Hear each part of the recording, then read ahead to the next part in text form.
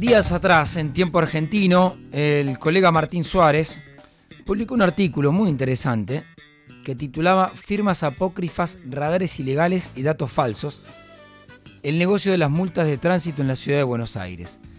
Martín está en comunicación con nosotros. Martín, buenas tardes, ¿cómo va? Ramón, buenas tardes, gracias por el llamado. Por favor, a vos por atendernos. Te aviso que generaste un tremendo despelote con todo esto. Quiero contarte, primero, obviamente, que me des la información de lo que vos investigaste. Hablé con la gente de transporte de la ciudad. Voy a contar también lo que me comentaron ellos.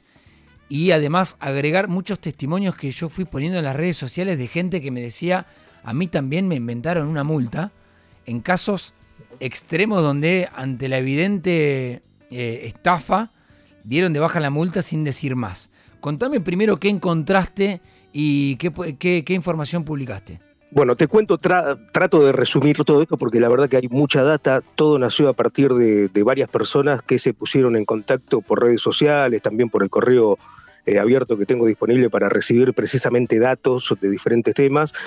Me comentaban sobre infracciones de tránsito muy raras que le llegaban a su domicilio en algunos casos de manera tardía, situaciones que habían ocurrido hace 1 año y medio atrás, lo cual ya cometían, de haber sido ellos los causales de esa infracción, el gobierno de la ciudad cometía la primera falta, que es no dar el derecho a defensa a aquellos supuestos infractores, porque tiene que estar entre los 30 y 60 días, te tiene que llegar a vos esa infracción a tu domicilio. Pero lamentablemente la gran mayoría de conductores y conductoras, Ramón, muchas veces por falta de tiempo y los diferentes problemas personales que tienen, no llegan hasta las últimas consecuencias y deciden pagar estas infracciones y bueno, perder todo, ¿no? Tuve la suerte de encontrarme con varias personas que supuestamente habían cometido infracciones de tránsito y que llegaron hasta la instancia de mantener el encuentro con el controlador. Cualquiera que maneja un auto sabe que el controlador es el que trata de, bueno, a ver si esta infracción es real, defendete, te damos la oportunidad. Claro. Y ahí el conductor se defiende.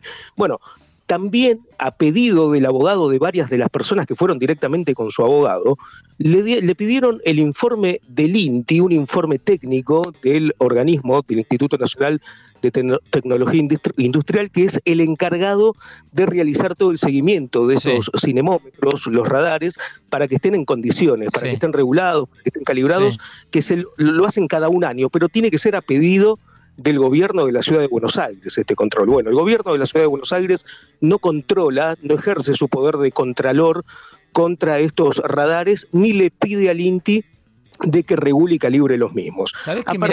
Te hago una pausa ahí. Me dijeron de transporte, porque yo empecé a tuitear tu nota y empecé a sumar testimonios.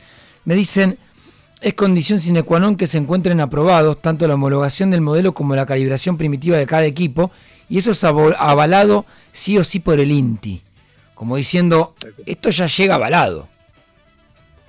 Tal cual, pero la calibración dura 1 año, es decir, lo controla hoy el INTI, dentro de 375 días tiene que volver a calibrar, porque son aparatos técnicos que están a la intemperie, que reciben diferentes tipos de radiaciones, los rayos ultravioletas. Uno se empezó a meter en el tema y empezó a ver un montón de cosas que desconocía en absoluto y que se desregulan de manera automática por el uso, por el paso del tiempo. Pará, porque este dato es fundamental entonces. Claro, a mí me insisten, no hay ningún equipo instalado en la ciudad que no esté homologado por el INTI, pero la letra chica, lo que vos contás, lo avala el INTI, pero después el control lo tiene que hacer la ciudad y evidentemente acá o adrede o por falta de gestión no se controla. Exactamente. El poder de contralor siempre es del Estado local. Bien. En este caso, te sigo. La ciudad de Buenos Aires tiene que pedir al INTI que venga a calibrar. ¿Qué más? Pero sabes que esto es como la punta del iceberg nada más, ¿no? A través de este informe del INTI, Ramón, uno se metió directamente en lo que son las actas de comprobación que me fueron enviando con total confianza de gente que no conocía a través de las redes sociales, y uno empezó a investigar un poquitito, rasqué un poquitito, no fue un trabajo profundo de investigación, debo reconocer, para ver si esos agentes de tránsito, por ejemplo, eran agentes de tránsito. Y me encontré con un montón de irregularidades, por ejemplo, personas que ya hace años no trabajan como agentes de tránsito y firmaron un acta de falta de infracción el año pasado. Y hoy en día están trabajando como personal de recursos humanos en diferentes estamentos del Estado. Y así había un montón de irregularidades de personas que obviamente no ponían su firma porque no están en condiciones de firmar, no son agentes de tránsito y viola lo que es el artículo 3 de la ley 1217, que es la ley de faltas de aquí de la ciudad de Buenos Aires. Bueno, todo esto lleva a una cadena, una catarata de irregularidades que tranquilamente cualquiera que se presenta en la justicia penal y dice, mira, hay que sacar la adhesión nacional de la ley de Cava porque no la está cumpliendo, tranquilamente, automáticamente, con toda la data y estas irregularidades que hay, sale, ¿no? Porque va de suyo la explicación legal en este tema. Mirá, fíjate, estamos hablando con Martín Suárez, periodista de Tiempo Argentino, que fue quien investigó este tema. ¿Sabés qué, Martín? Yo después subí la nota a Twitter con el link correspondiente, ahora lo vamos a volver a subir, y me empezaron a pasar casos. Quiero compartir con vos y con los oyentes uno de ellos que me pareció muy gráfico. La persona, me cuenta, él es de La Plata. Se contacta por mail con la ciudad, termina hablando con un bot y con un robot de WhatsApp de faltas de la ciudad de Buenos Aires. Él pasa su reclamo, termina hablando con una persona de carne y hueso que estaba viendo el reclamo y le dice, le marca todos los puntos, le dice, no hay una imagen donde muestre mi auto, yo nunca pasé por ahí, yo estoy en La Plata, en ese momento estoy trabajando. Inclusive se asusta pensando, bueno, capaz que me copiaron la patente. Y le dice, les pido que procedan a retirar la infracción. Bien, la persona le responde de la ciudad, le dice, entiendo, aguarde. Y automáticamente le dicen, por lo que puedo acceder, el acta posee requisitos para ser válida, pero en este caso le aplicaremos una amonestación. Le quitan la multa y le ponen una amonestación. Cuando yo consulté a la ciudad, como diciendo, bueno, acá evidentemente había una estafa. Me dice, no, un momentito.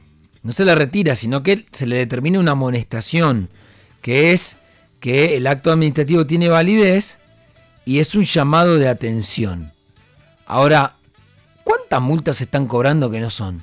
Bueno, una de las precisiones técnicas que dio en primera medida el informe del INTI es que todos los autos que pasaron entre el año 2020 y 2021 por determinado lugar de la ciudad de Buenos Aires, en determinada altura, no recuerdo en esta ocasión el número del kilometraje por la autopista tal, eran ilegales, porque no estaba calibrado el cinemómetro. ¿Y entonces? A eso sumarle todas las actas de comprobación de agentes de tránsito que no firmaron. Vos me acabás de leer una infracción de estas locas que me enviaron también a mis redes, Ramón, y abajo de la nota también que se publicó vía web a través de Tiempo Argentino, me llega una que dice, tengo una multa de la ciudad de Buenos Aires. El tema es que mi vehículo está en Tierra del Fuego y jamás salió de la isla, porque estamos en una isla, dice, y hay que realizar trámites de salida e ingreso en el país en 3 pasos, entre Argentina y Chile. Imposible que haya cometido una falta en la ciudad de Buenos Aires.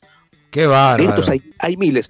Y la suerte del caso que vos me contaste es que recibió una amonestación después y le dieron de baja la infracción. Hay gente que no cometió una infracción de tránsito, recibió la multa, no puede acceder al acta de comprobación, no se puede defender porque llegó de manera tarde, 2 o 3 años después, y todavía está en una especie de limbo porque no puede recuperar su auto siquiera. Y Martín, te hago una última pregunta. ¿Qué te dijo a vos el gobierno porteño cuando los contactaste?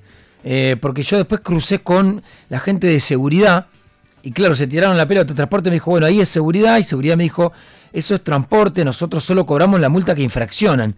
Claro, el Ministerio de Seguridad me dijo, nosotros no somos juez y parte, nos dan la multa y nosotros las cobramos. ¿Qué te dijeron a vos?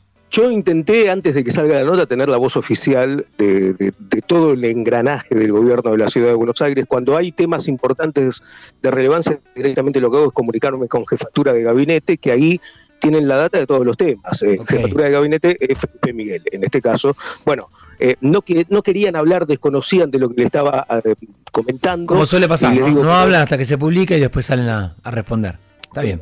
Sí.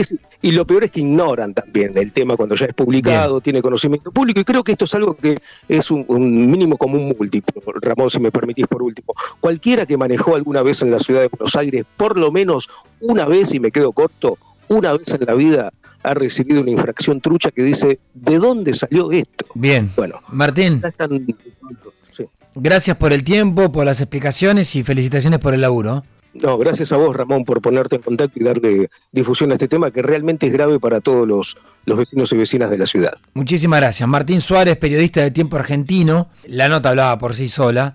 Firmas apócrifas, radares ilegales y datos falsos en el negocio de las multas de tránsito en la capital federal.